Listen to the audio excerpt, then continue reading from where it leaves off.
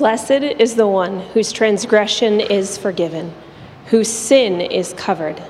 Blessed is the man against whom the Lord counts no iniquity, and in whose spirit there is no deceit. For when I kept silent, my bones wasted away through my groaning all day long. For day and night your hand was heavy upon me. My strength was dried up by the heat of summer. I acknowledged my sin to you, and I did not cover my iniquity. I said, I will confess my transgressions to the Lord, and you forgave the iniquity of my sin. Therefore, let everyone who is godly offer prayer to you at a time when you may be found. Surely in the rush of great waters they shall not reach him. You are a hiding place for me. You preserve me from trouble, and you surround me with shouts of deliverance. I will instruct you and teach you in the way you should go, and I will counsel you with my eye upon you. Be not like a horse or a mule without understanding, which must be curbed with bit and bridle, or it will not stay near you. Many are the sorrows of the wicked, but steadfast love surrounds the one who trusts in the Lord. Be glad in the Lord and rejoice, O righteous, and shout for joy, all you upright in heart. This is the word of the Lord. It was my sophomore year in college. I experienced somewhat of a revival of faith that changed my life forever. Even though I grew up in a Christian home, it wasn't until I was in college where God really got a hold of my life through some friends I met at Chi Alpha, which is a campus ministry at Wright State.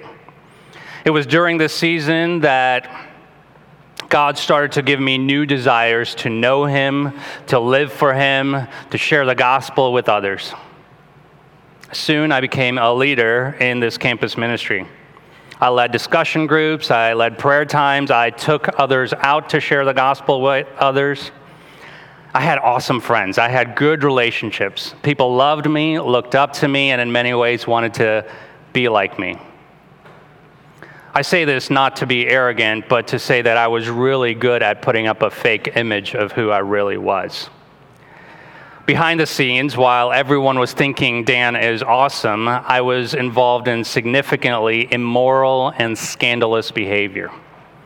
You see, I was a really good liar, deceiver, and really good at manipulating others. And these sins manifested in my life in a repulsive way through my promiscuous behavior. I kept silent about it for over a year. I deceived my closest friends and leaders into thinking that I was living in the light. Even hypocritically, I was convincing others to confess their sins and live in the light. The scary part is that because I had deceived people for so long, I was in a place where I had deceived myself into thinking that the gross sins I was committing were completely okay. Looking back, this was a scary place to be. I had gotten to a place where I justified my sin for so long that my heart was hardened.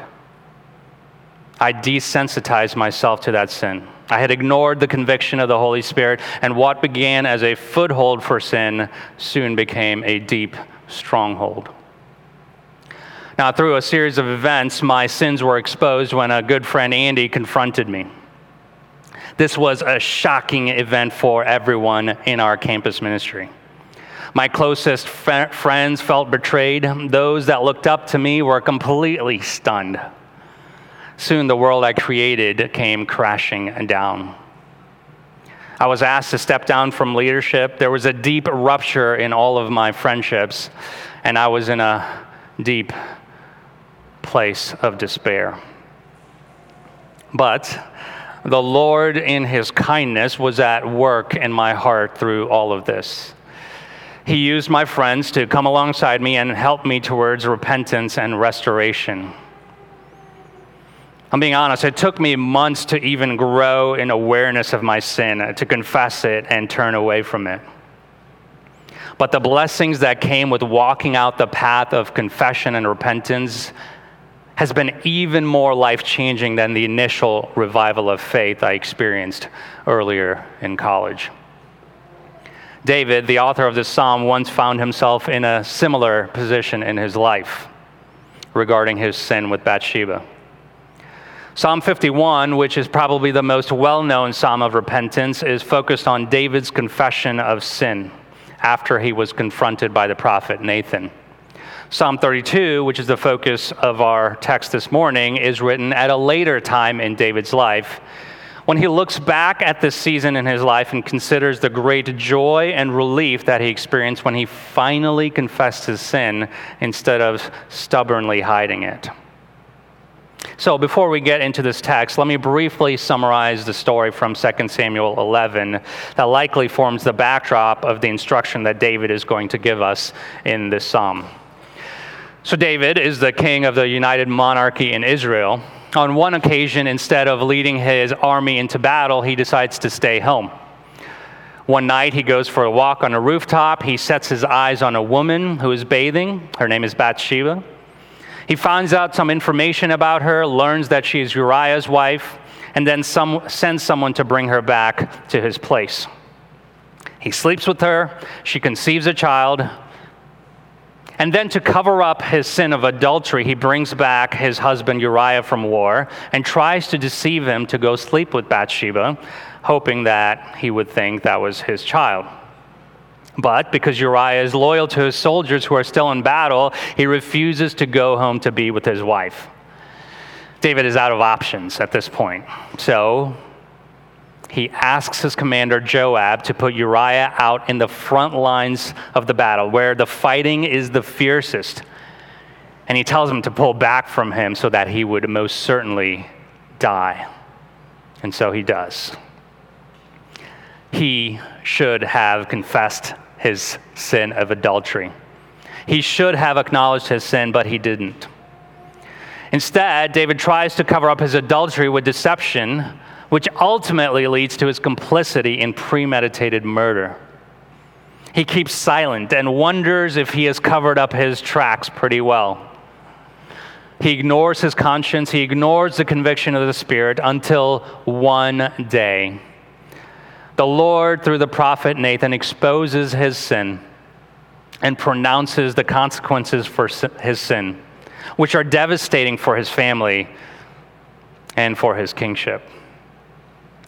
Now, maybe this is an extraordinary situation, and it might be hard to relate to, being guilty of hiding adultery and murder. But if we're honest, we are all tempted to hide our sin.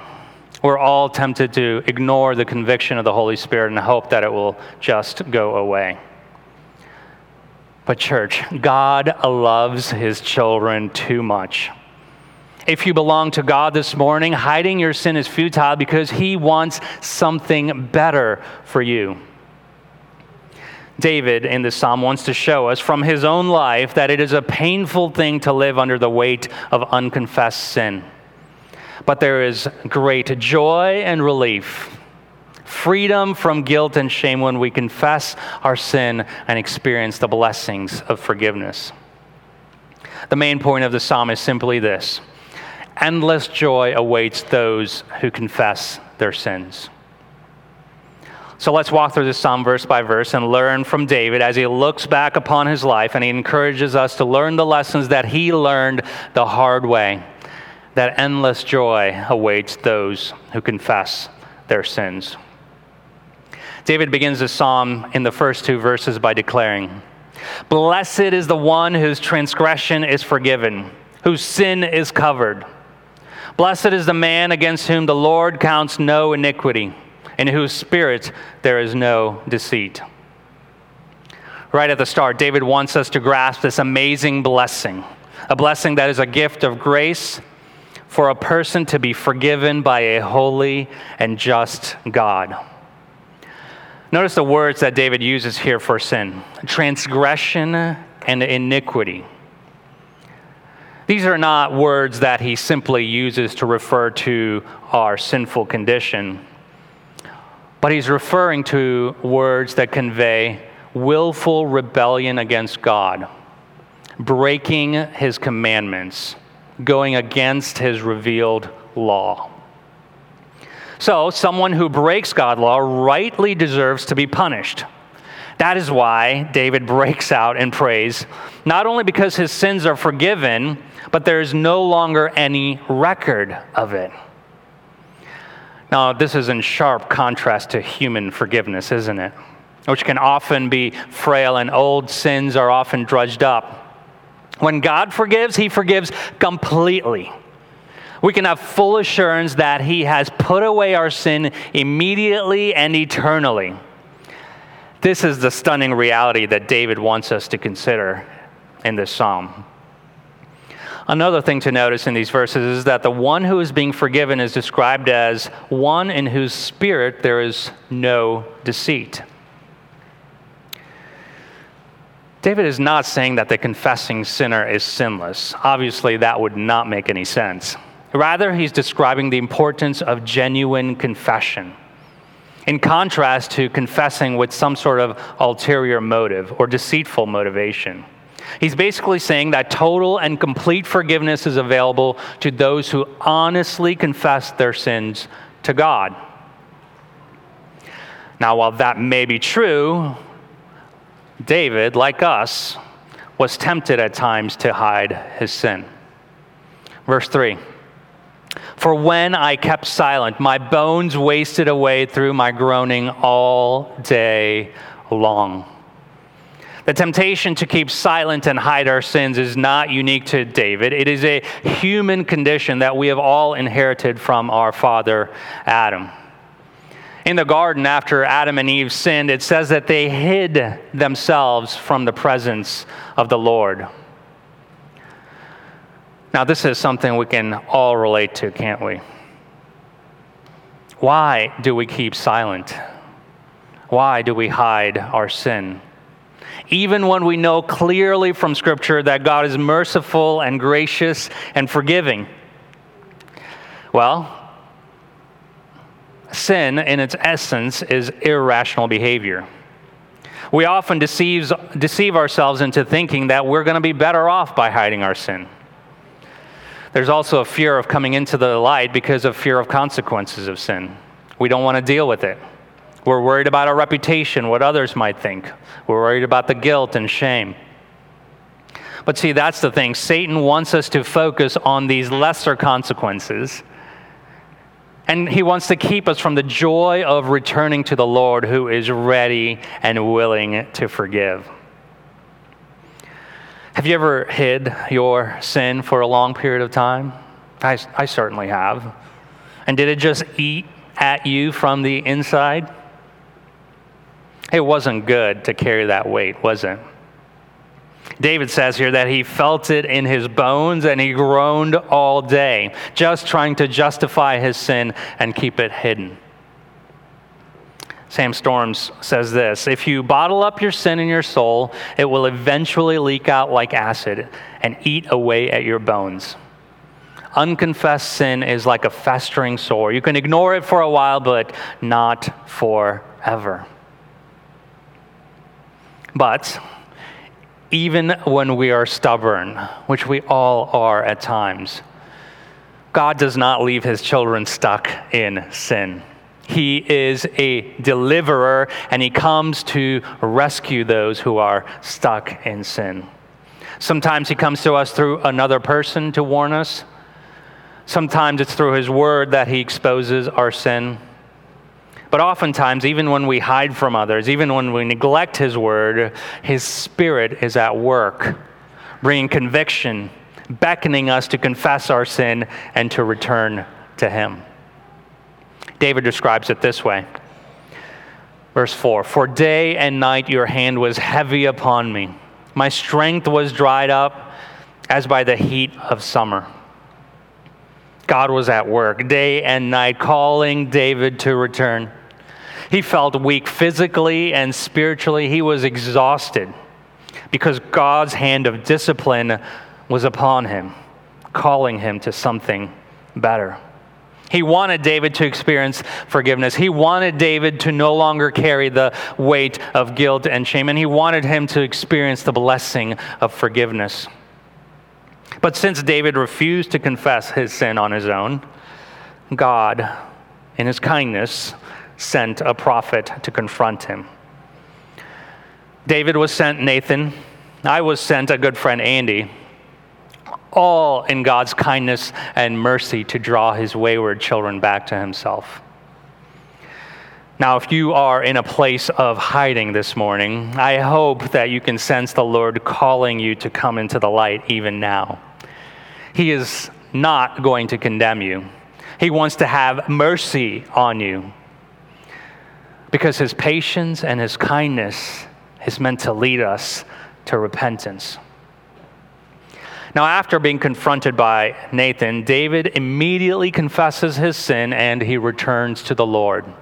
And he says this in verse 5, I acknowledged my sin to you, and I did not cover my iniquity. I said, I will confess my transgressions to the Lord, and you forgave the iniquity of my sin. Even after a period of hiding in sin, living in darkness, notice what happens when David confesses his sin. God immediately forgives his sin. Because of God's kindness, even when we are stubborn, as long as we confess our sin, we are forgiven. Isn't that amazing? 1 John 1:9 says, if we confess our sins, he is faithful and just to forgive us of our sins and cleanse us from all unrighteousness. We confess, he forgives, immediately and eternally.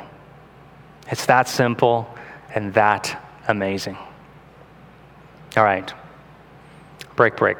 Now, the first 5 verses, David here is describing his testimony of how he once hid in his sin, suffered under the discipline of God, but when he finally confessed his sin, he experienced the joy of forgiveness. In the second half of the psalm, David, after having learned his lessons, turns to us and he instructs us not to make the same mistakes that he made. Look at the first part of verse 6.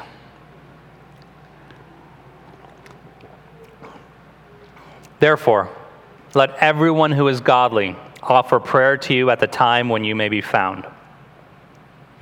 David calls on the godly to confess their sin when God may be found. A couple of things to notice here. He calls sinful people, specifically those who have sinned and need to confess, as godly. Did you notice that? How does that even make sense? Now, the biblical testimony is that godly people are not those that do not sin, for all have sinned. But the godly are those that belong to God, those that live in the light and regularly confess their sin.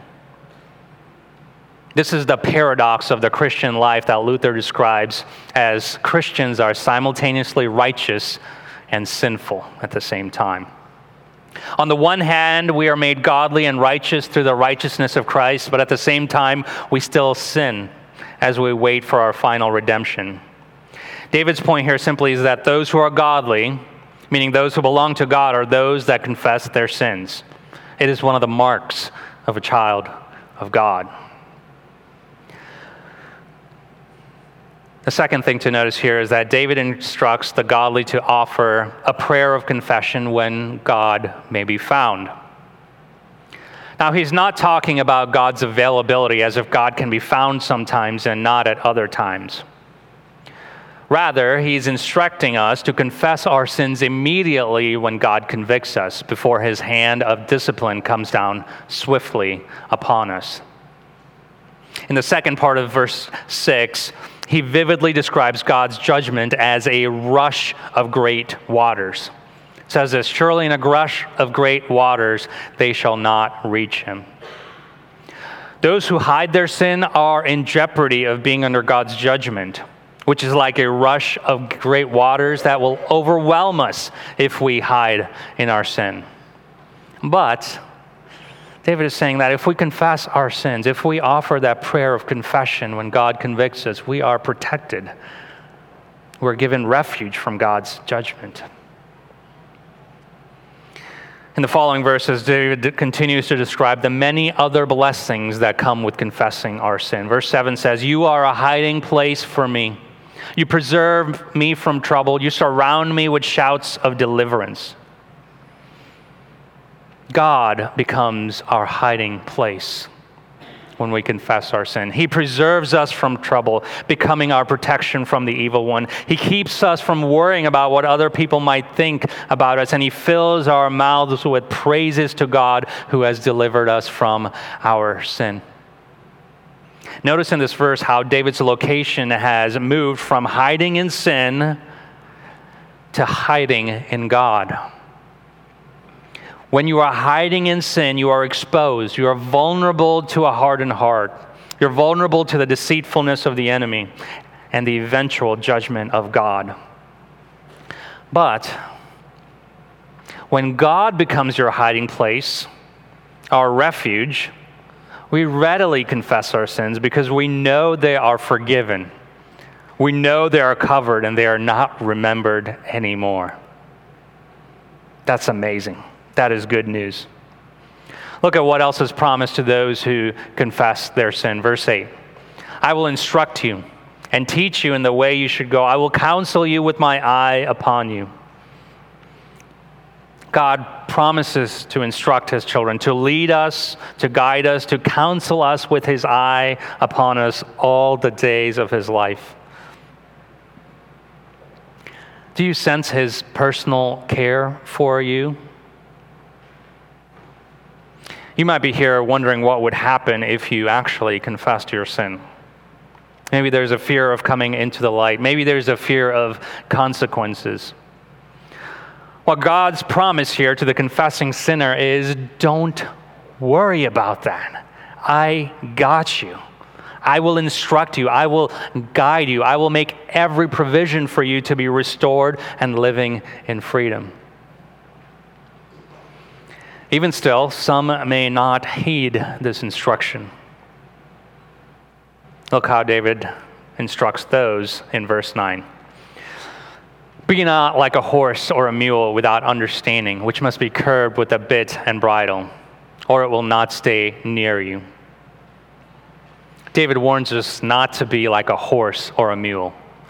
These are animals that have to be controlled with a bit and bridle just to make sure that they stay on the path. Now, God will do whatever is necessary to make sure his children persevere until the end, and that is a gift. But David here is encouraging us to have a willing spirit that confesses our sin immediately, quickly, instead of having God resort to harsher means to expose our sin. There are certainly periods when a child of God can act like a mule. I certainly have.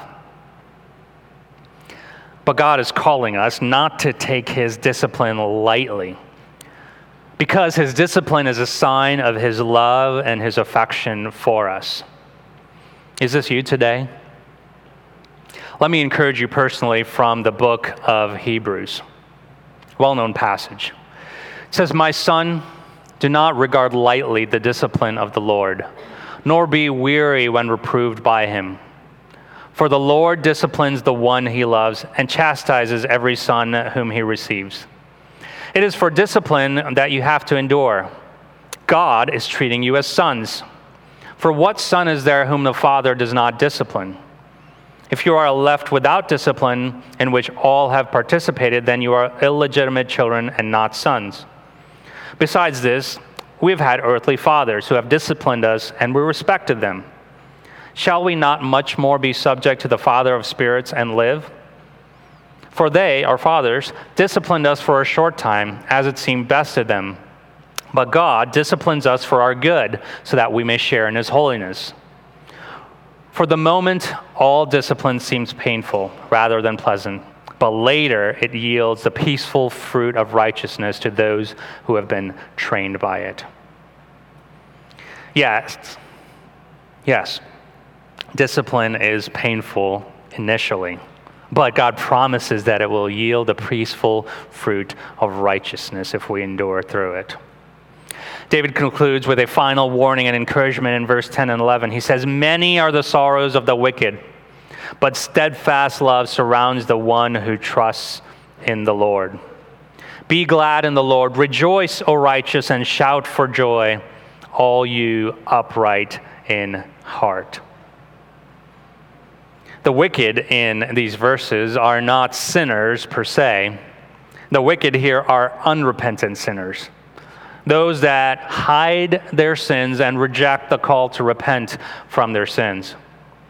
The righteous, here described, and the upright at heart in this verse are not referring to sinless people, but those that are walking regularly in confession and repentance. Isn't that crazy? That we've been given a new identity. Even though we sin, we are called righteous and upright in heart if we confess our sins. All of it because of God's grace. All of it. Now, not only that, but we're also promised in these verses the gift of God's steadfast love that will always surround us, never leaving us, never forsaking us. David here is overcome with these spiritual blessings that belong to the children of God, and he calls us to be glad. He says, rejoice. What else can we do but shout for joy? Our sins have been forgiven. Our chains are gone. We have been set free.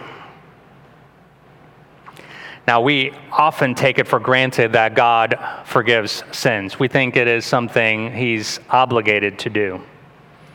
It is certainly not something he's obligated to do.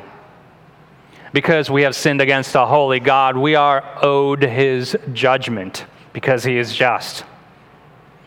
But because God is love, and because he is merciful, and because of his everlasting love towards his children, at the right time, God sent his son, Jesus Christ, to reconcile guilty sinners like us back to God. He did this by becoming a man, living a righteous life on our behalf. He never had any need of forgiveness because he never sinned. Yet, on the cross, he bore our wrath, taking upon himself the penalty for our sin.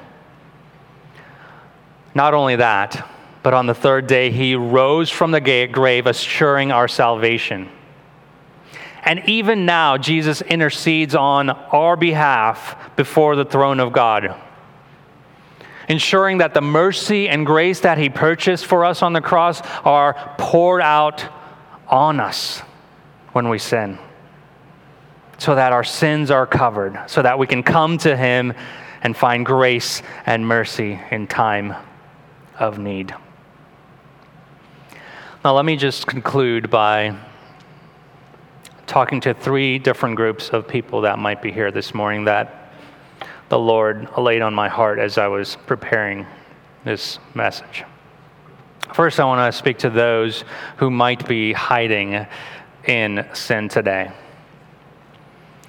David's encouragement here is sobering, but it is full of hope. There is something better available for you. There is joy unspeakable. There is freedom from guilt and shame. There is the burden of your sin being lifted. There's endless joy and renewed fellowship with God available if you confess your sins. This is what the wisdom of Proverbs promises for the concealer of sin versus the confessor of sin. It says, whoever conceals his transgressions will not prosper, but he who confesses and forsakes them will obtain mercy. I know this can be a scary thing to do, but I would encourage you to confess your sin to the Lord. And then confess your sin to another believer who you trust, who can help walk with you through what might seem to be a fearful path, but ultimately will lead to blessing and joy.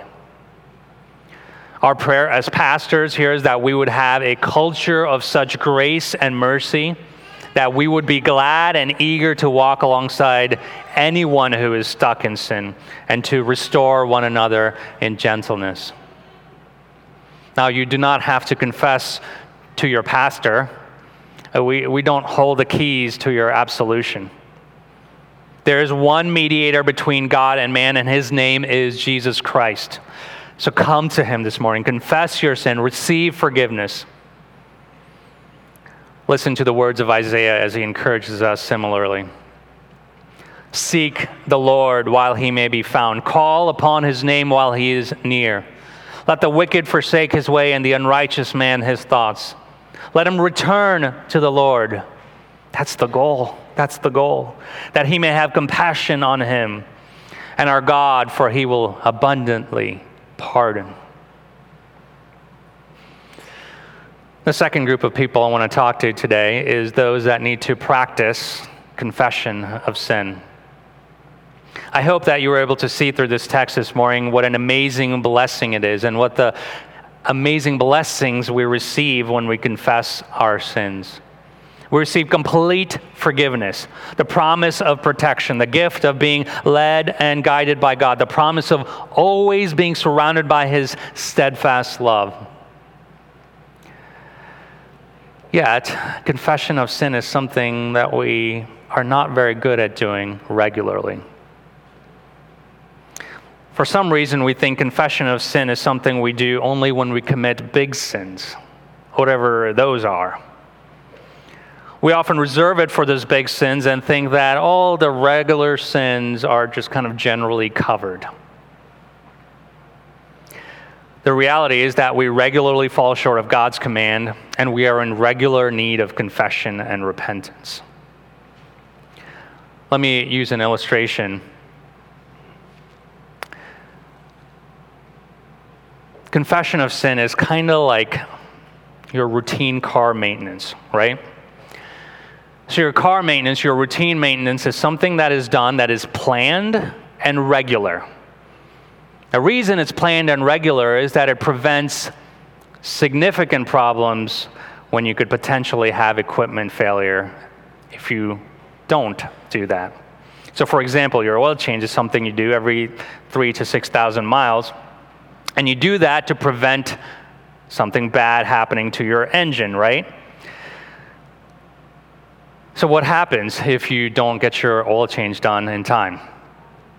I know someone here knows what happens when you don't get your oil change done in time, but you could have catastrophic equipment failure, right? And getting an oil change once your engine doesn't work anymore makes no sense at all.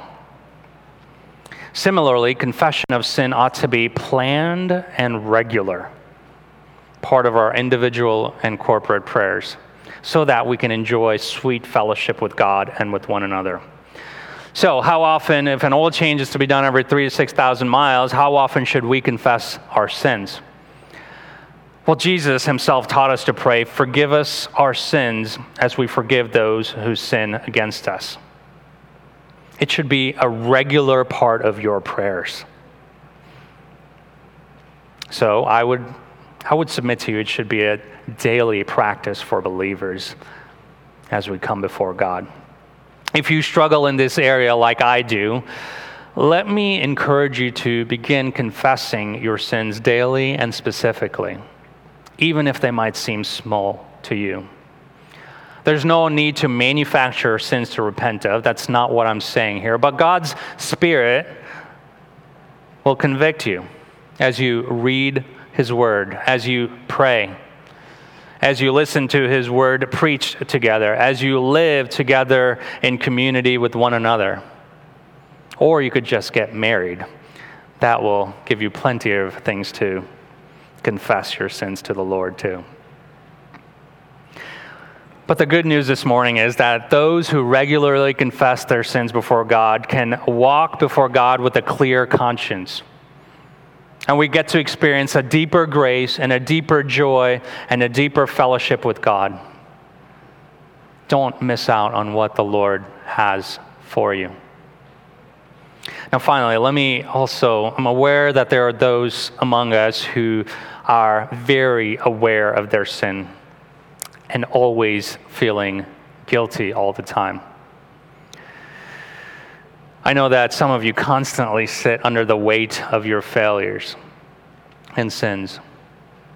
Now, while I'm encouraging us to regularly confess our sins, I'm not saying that everyone needs to walk around feeling guilty all the time. And in fact, the fact that you feel guilty all the time does not mean that you are holier because you take your sin more seriously. It could mean that you do not embrace the good news that all your sins have been forgiven. completely. Christians, even those that are aware of their sin, ought to be joyful, filled with gratitude and thankfulness because our loving God, He has done everything necessary to reconcile us to Himself and to cleanse us. So trust Him. Trust His promises of complete forgiveness. Back in college, when my sins were exposed, there were consequences. Stepping down from leadership, humbling myself, asking several people I had sinned against to ask them to forgive me, trust being broken, relationships damaged, consequences felt until even today. David experienced his share of consequences in his family when his sins were exposed. But when I look back upon that season of my life, I can only see God's goodness and His kindness towards me. It has filled me with thankfulness and praise. He has taken away my guilt. He has cleansed me from my shame, and He has unshackled me from the bondage of sin. Since that day, I've had more room in my heart for praise, more room in my heart to serve Him. It's amazing what God can do in your life if you confess your sin. I can testify to you, along with David, who also learned these lessons the hard way, that endless joy awaits those who confess their sins.